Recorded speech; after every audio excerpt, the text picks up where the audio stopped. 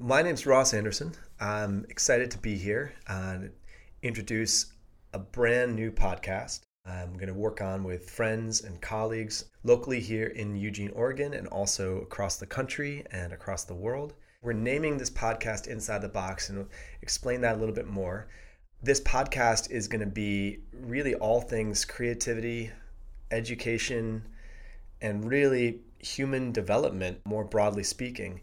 We're excited about this because it's the cultivation of quite a few years of work that we've been doing together. Our colleagues with Creative Engagement Lab and educators, I think at this point, something like 200 educators at least across Oregon. And it's the cultivation of that collaboration. People with an artistic background and background in psychology and social sciences and education and leadership all coming together to find solutions to some of the stickiest problems, both in just teaching and learning and also in how to make school feel like it's really a place for possibility. You might hear my dog in the background. Tansy. Tansy's here. She has very loud footsteps. And she breathes pretty hard too. She's a collie and is one of the friendliest creatures I've ever met in my life. So we're calling this podcast Inside the Box for a couple different reasons. First of all, we are going to talk a lot about metaphor in this podcast across episodes. It's become this kind of calling card for us when we talk about creativity, learning, teaching, integration of creative and artistic experience into the classroom. It's a ubiquitous opportunity for creative expression and for unique, diverse perspectives on a common learning material or common learning experience. So Inside the Box for us is a big metaphor filled with potential. And you might be asking, well, wait a minute. Inside the box, what about thinking outside of the box? And that's the catch. Thinking outside the box is this kind of age-old idiom that we've come to associate with creative thinking and creative making. And it's got a unique history. It's kind of a little bit wishy-washy and vague in terms of its origins, but most people attribute Wikipedia and others attribute this phrase, thinking outside the box, to this game that dates back at least decades, if not more than 100 years, called the 9-dot puzzle game. And so you're going to picture this with me. It's a box that's made up of 9 dots. And so kind of a perfect square with dots all around the edge and inside.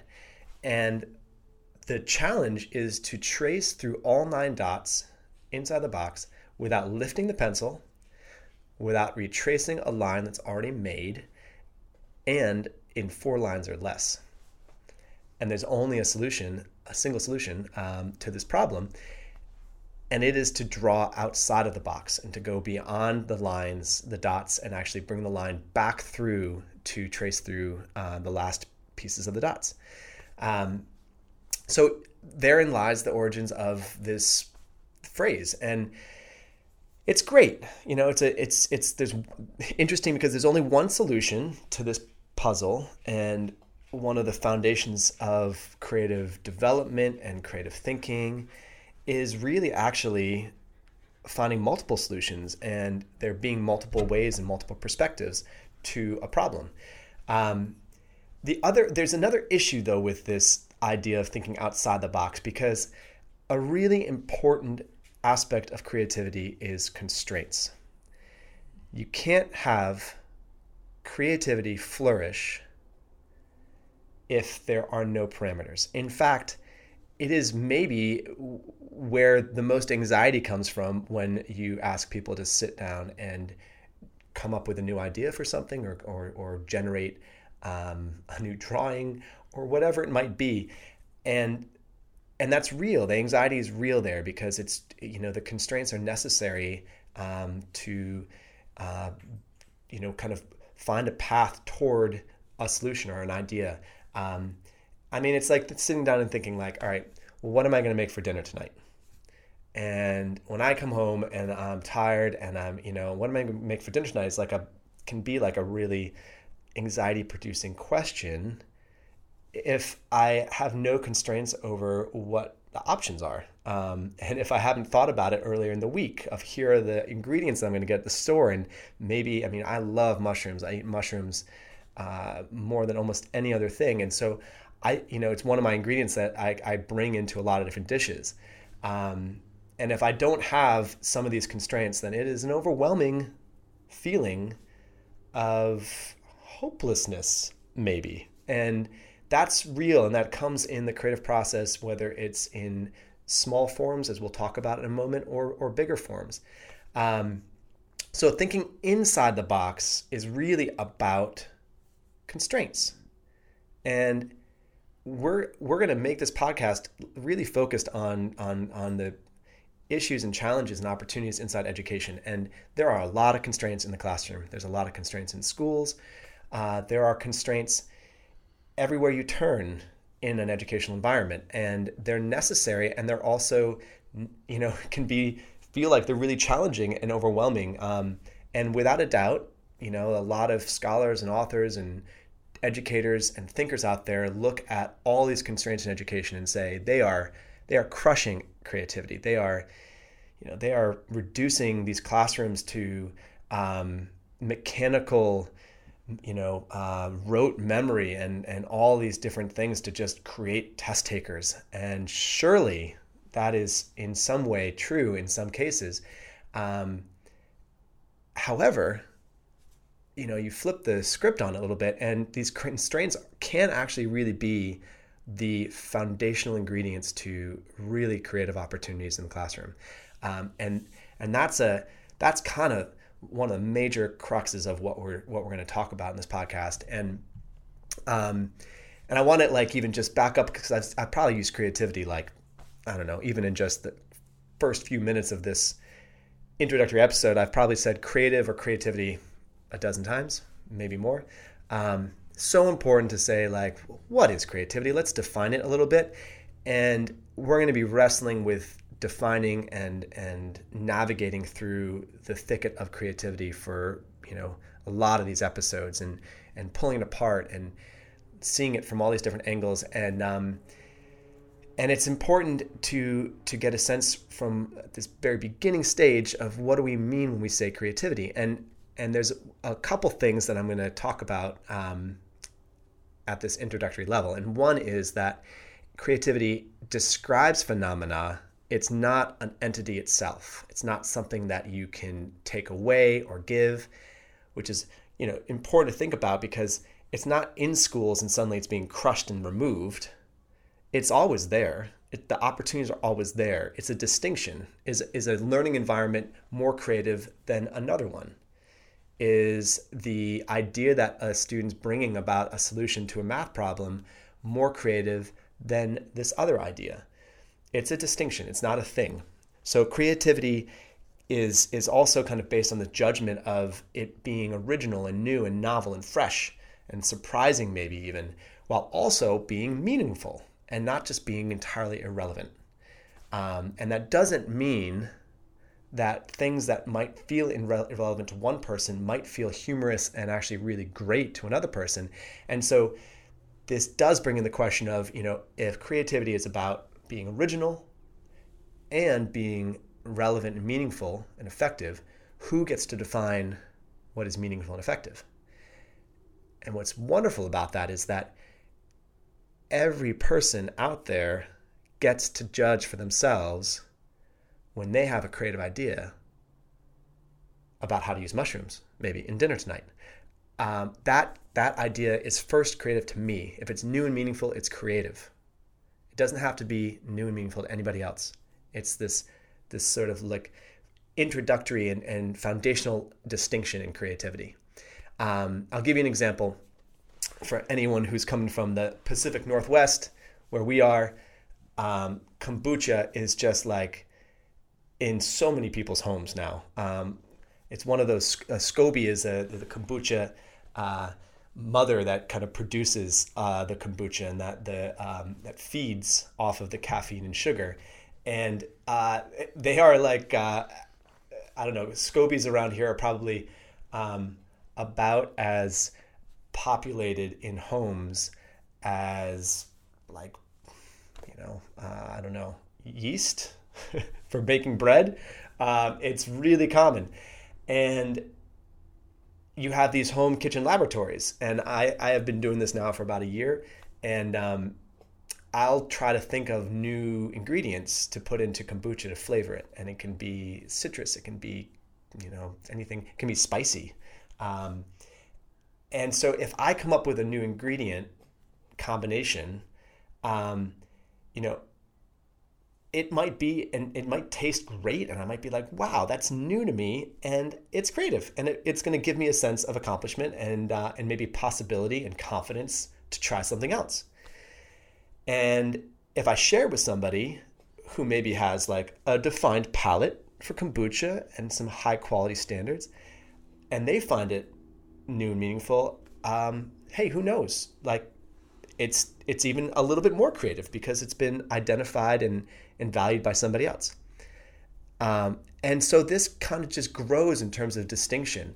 It could potentially, just through the grapevine, find its way to a local kombucha brewery, and they want to now brew this recipe, and it's now being enjoyed by, like, hundreds and hundreds and maybe thousands of people.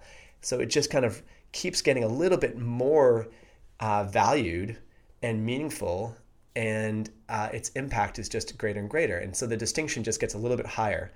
And then this next level can be where it's like, hey, maybe it wins a contest out there, and it really reaches acclaim. And so this idea, this actual recipe, is what is being defined as creative.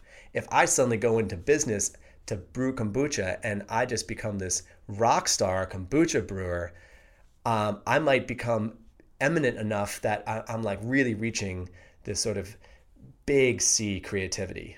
So my little C creativity, my little mini C creativity of first finding that ingredient combination in my home kitchen laboratory, with time, with consistent, effort and risks and all of that, it can become something that's a really big C creativity kind of thing. So creativity it's a distinction. It's not a thing. And I just want to put that out there. I often really like to think of using, instead of saying creativity, using that word actually, of saying creative what? So it's a creative recipe, or it's a creative, this is a creative friendship that we have, Jordan, because we're talking on a podcast right now, and this is what we get to develop. And so it's a distinction, it's not a thing, and it's really kind of helpful to think about that distinction starting very, very personal, being at the meaning-making level of an individual before anything else. I don't know, that kind of cracks open, makes it very democratic, and in a lot of ways is sort of revolutionary for the way that a lot of people think about creativity. And what I got to give a shout out, because this work is funded by a U.S. Department of Education federal grant, and really in this grant, the kind of major driving purpose is to bring new ideas, new strategies to teachers all over the state of Oregon and beyond. We're going to be working with teachers in Philadelphia before too long. And it's to bring new ideas about creativity and new ideas about how they can integrate the creative experience, the creative process into the classroom, and the driving vehicle being different artistic practices. So this project's called Makespace. People can find more information at www.makespaceproject.org. I think that's right, the makespaceproject.org, or makespaceproject.com, both ones. We'll get you some information, and they're linked, and we'll definitely come back to this in the outtake, and make sure that we provide a link to get more information. The Makespace project, it's just this really fun endeavor, and it's building off of the ArtCore project, which you can find more information about at artcorelearning.org. These federal grants are really important. They provide some of the only funding coming from the federal U.S. Department of Ed for arts and education and arts integration across the curriculum. The goals really of that project are developing the creative skills, knowledge, attitude of teachers and translating that to improved learning for students, improved engagement in the classroom. And, so far we've been shifting gears and adapting to the COVID-19 pandemic and the shutdown. And thankfully, we put a lot of our material online and a lot of the experiences online for teachers. And we are really thankful that a lot of teachers have been signing up across Oregon. And to date, we've found some really great, promising evidence that it's working. It's shifting the beliefs that teachers carry. It's shifting the skill set. It's creating openings for teachers to think about how they can just focusing in on like 5 to 10 minute routines that they have in their classroom as the starting point, as the first seeds to plant to engage and integrate creative learning, creative teaching, creative engagement across the curriculum. And in these routines, there's just so many opportunities. And what's been really fun is that out of this work, it's all online. So, everything that they document and share and create is spreading across this community of practice. And they've created amazing innovations already. And we'll get to more of that in this podcast. So, we're going to have a lot of teacher innovations, the kind of secret life of teachers, if you will, as a theme in this podcast. Before we end the podcast, this introductory, I'm going to definitely talk about the different forms that we're going to be using to tell the story and to engage people all over the country and all over the world. The site for this podcast is also going to have a lot of material that people can kind of download and look at. So one of the things that this podcast is going to be about a bunch of stuff. When you think about creativity and culture in society and in education, it incorporates a lot of different disciplines. It incorporates a lot of different ways of thinking about learning and teaching. And as a total nerd in education and creativity, it for me, it's just like opens up all these different bodies of research that are guideposts for us, and they kind of point us in different directions. And one of these areas is around metaphor. It's kind of one of these like minimally studied areas in how we make meaning and in linguistics and in embodied cognition and these different ways that learning happens. And yet it's so ubiquitous and it's all around us. So let's just like crack open the metaphor inside the box, this podcast. The box can represent the classroom where learning's happening. Inside that box, the box could contain ice cube trays, right? And students are going to use these ice cube trays to think about different ways of starting seedlings. The box could be the classroom itself, and we could be imagining like how we're going to take a box and make it the most fun and playful and engaging environment to be learning in. Sort of an exploratorium of invention and creative insight. What about cardboard boxes? I mean, everyone loves cardboard boxes. Everybody. The building material. It's almost everybody's first building material. If you weren't lucky enough to have blocks as a kid, like cardboard boxes are there. And you have somebody like Kane Monroy, who's one of the most famous 9-year-olds I think the world's ever seen, who built Kane's Arcade. And if you haven't seen Kane's Arcade, the short documentary, it's magical, pure magic.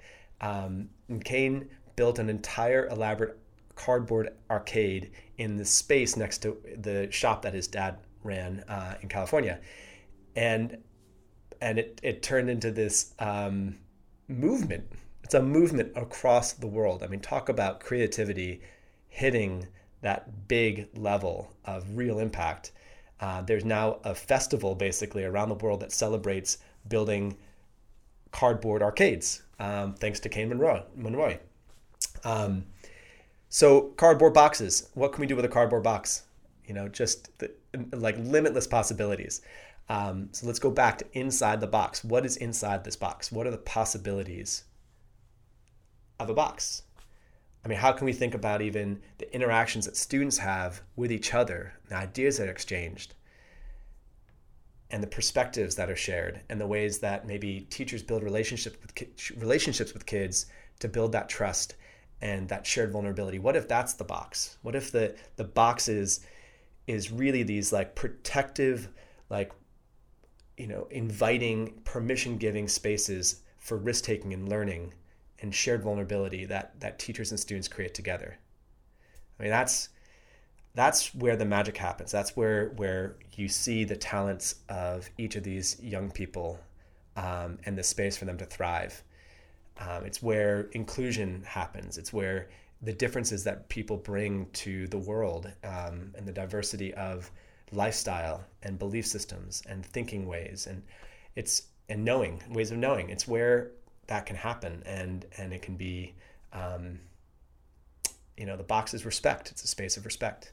I don't know. The box is like, you can wear the box. It can be a costume for Halloween. The box can be filled with surprises. If you go to, when I used to go to the pediatrician as a kid, one of my favorite things was to go and pull a little plastic toy out of the cardboard box that was sat in the corner.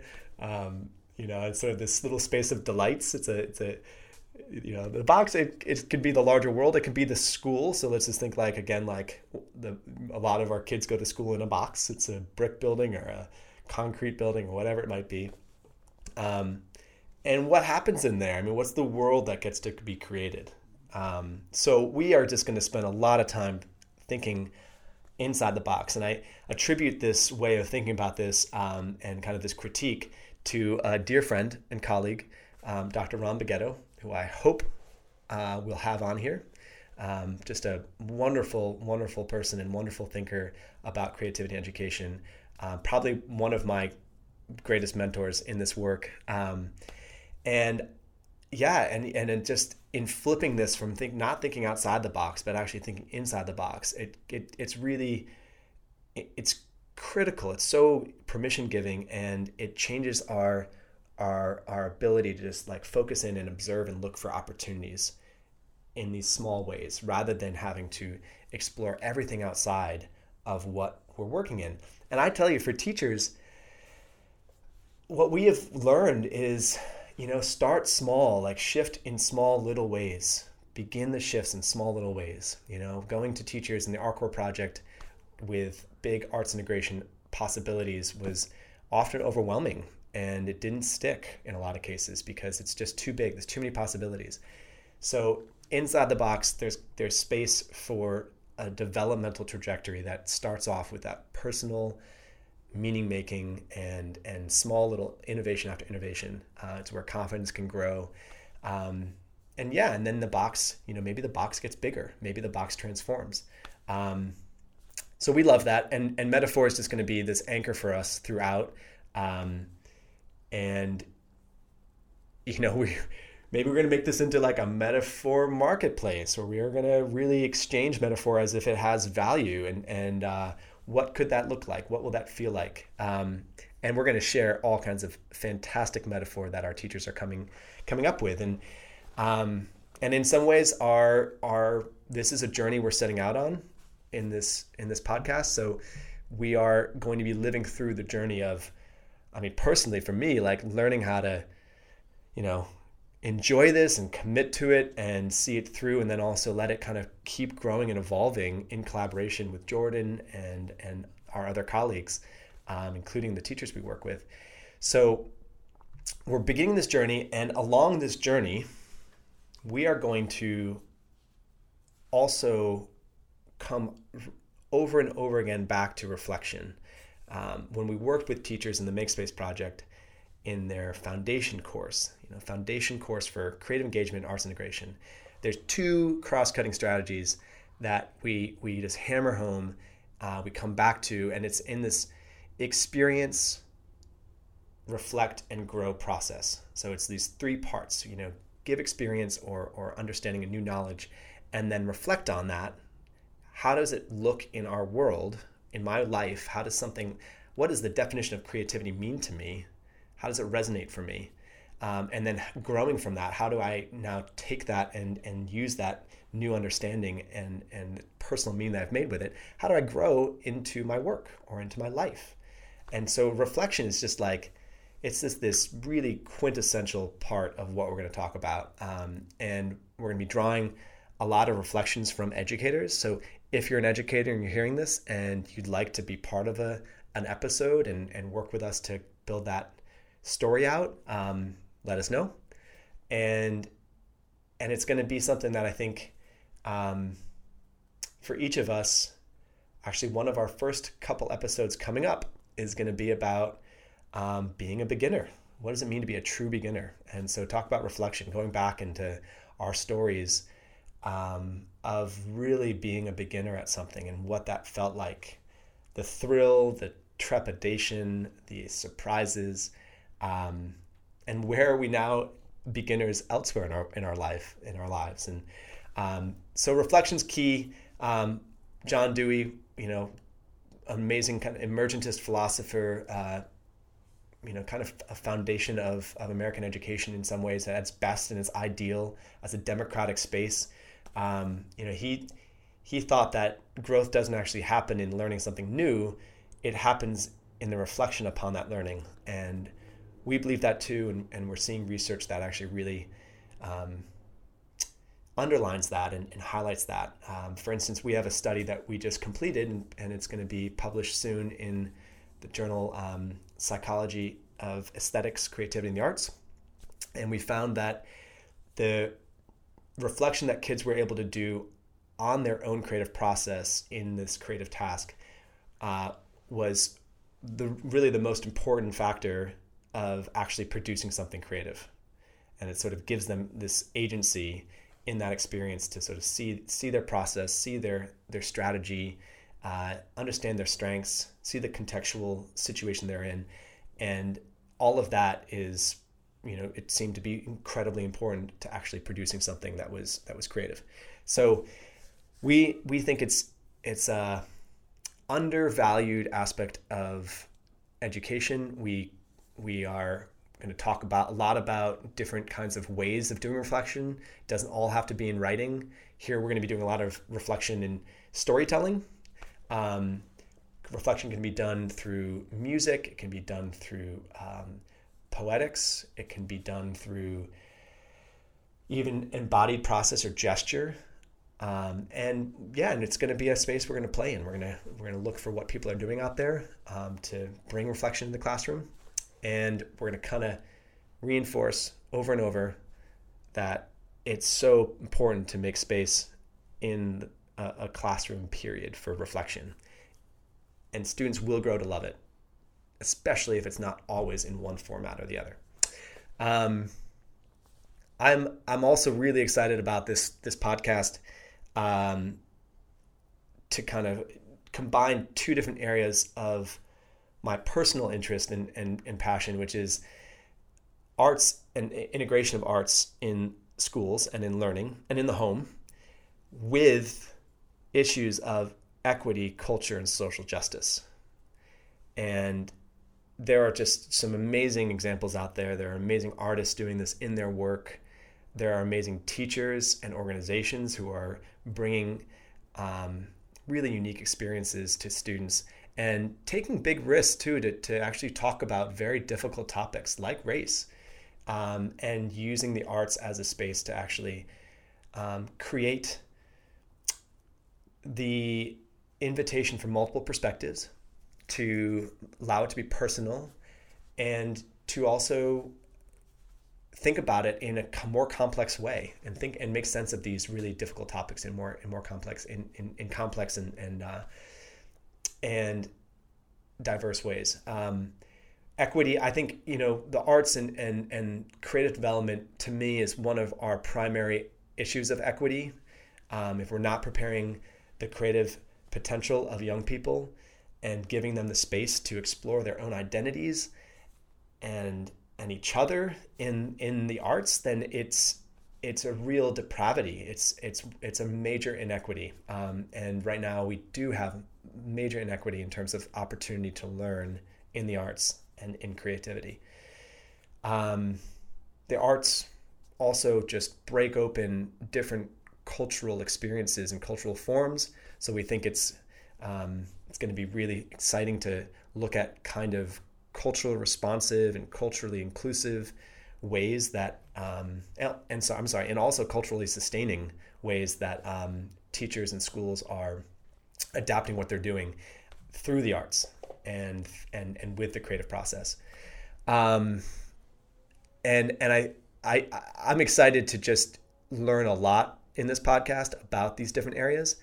To me, personally, it's even going to be this space of just also working out for myself where are the soft spots in the way that I'm thinking about this, and challenging my own assumptions and challenging our own assumptions and our biases as a group, putting this together, and then even where does this situate within our identities, and our own creative identity, and how can we take risks through this podcast even to just show up and share the challenge of building creative practice in a daily way, and what that brings to our lives, and some of our own biases. And for me, I think about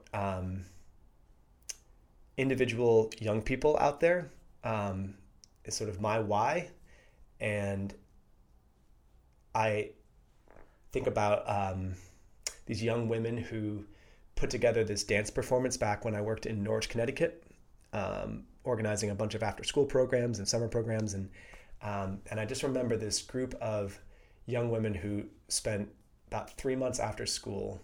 It was a diverse group. I think there were probably like 7 or 8 Black students, and maybe there were a couple white students, and there were some Latinx students, and it was a very diverse district. Norwich, Connecticut actually happens to, there were 4,000 kids in the school district and 37 languages spoken. So incredibly diverse group of kiddos.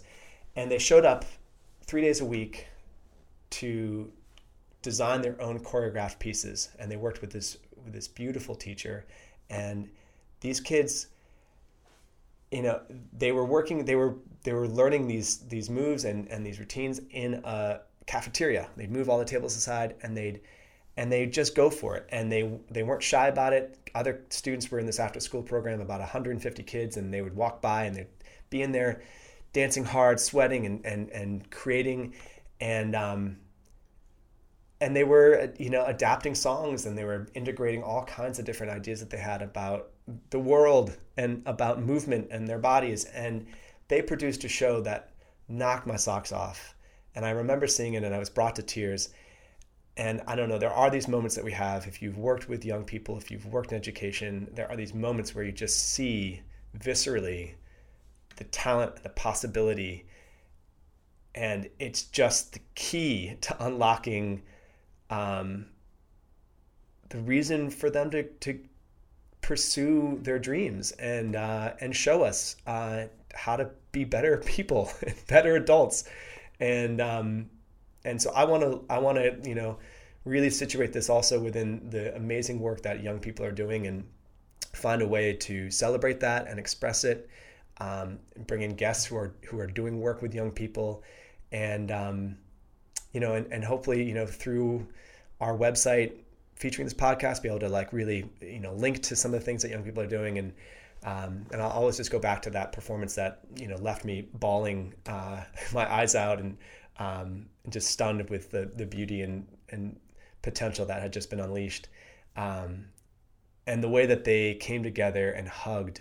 and I'd seen them fight and get into arguments, and it's this vulnerable space that we know is so critical to build bridges to each other, and it's in creative work together. So I hope that we can reach you out there, and that you will engage with us and follow us, and hope that what we're going to talk about and put out there in the world is going to be meaningful to educators, to parents, to young people. And so before ending, I want to just talk a little bit about the format. So we're going to have, maybe some monologue type, talking pieces that is something that feels really important to get out there. I really like some of the work that other people do in that way in podcasts, and it's it can get really personal. And so maybe we'll be there on some of these episodes. We're going to have interviews with people whose work challenges me, it inspires me, it's changing the world in their neighborhood, in their city, in their town. It's shifting the way that people think about the work across states. So we're going to talk to people who are doing some really cool stuff and breaking it down for us, whether it's issues around creativity and education, the arts, specific art disciplines like drama, social justice and equity, and the arts. It's going to be a really exciting kind of diverse group of people, and these are people that I hold dear to my heart and have done work with. And we'll release a few of these as we kind of solidify the timeline. But those interviews are going to be, they'll be sprinkled throughout. We're also designing episodes that are really about telling the story of the creative process and creative development in teaching, learning, and just personal growth, grounded in the research. So it's going to be a combination of storytelling and research tidbits of all of the fantastic work that people are doing, scholarship that people are producing in creativity and in the arts. It's an amazing field of research. I feel so lucky to be part of this community, and so we're going to be pulling in some of these little tidbits of research and nuggets of gold, and wrapping them in story. And so those will be shorter episodes. Look for those.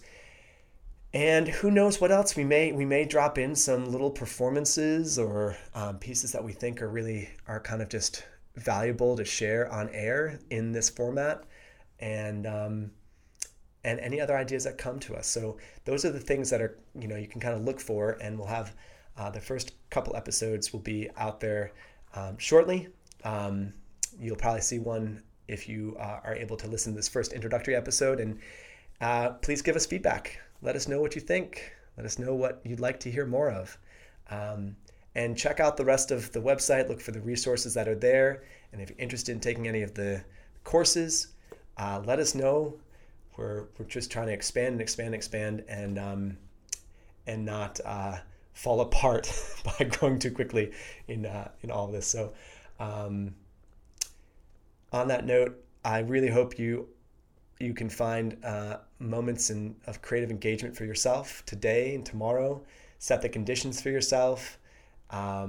Take those risks. They're beautiful every single time. And be kind to yourself, and be a gentle critic, and let go. Just let go of perfect. It doesn't exist. It's philosophically at odds to growth and to the mistakes that are portals to our discoveries, our new and exciting possibilities.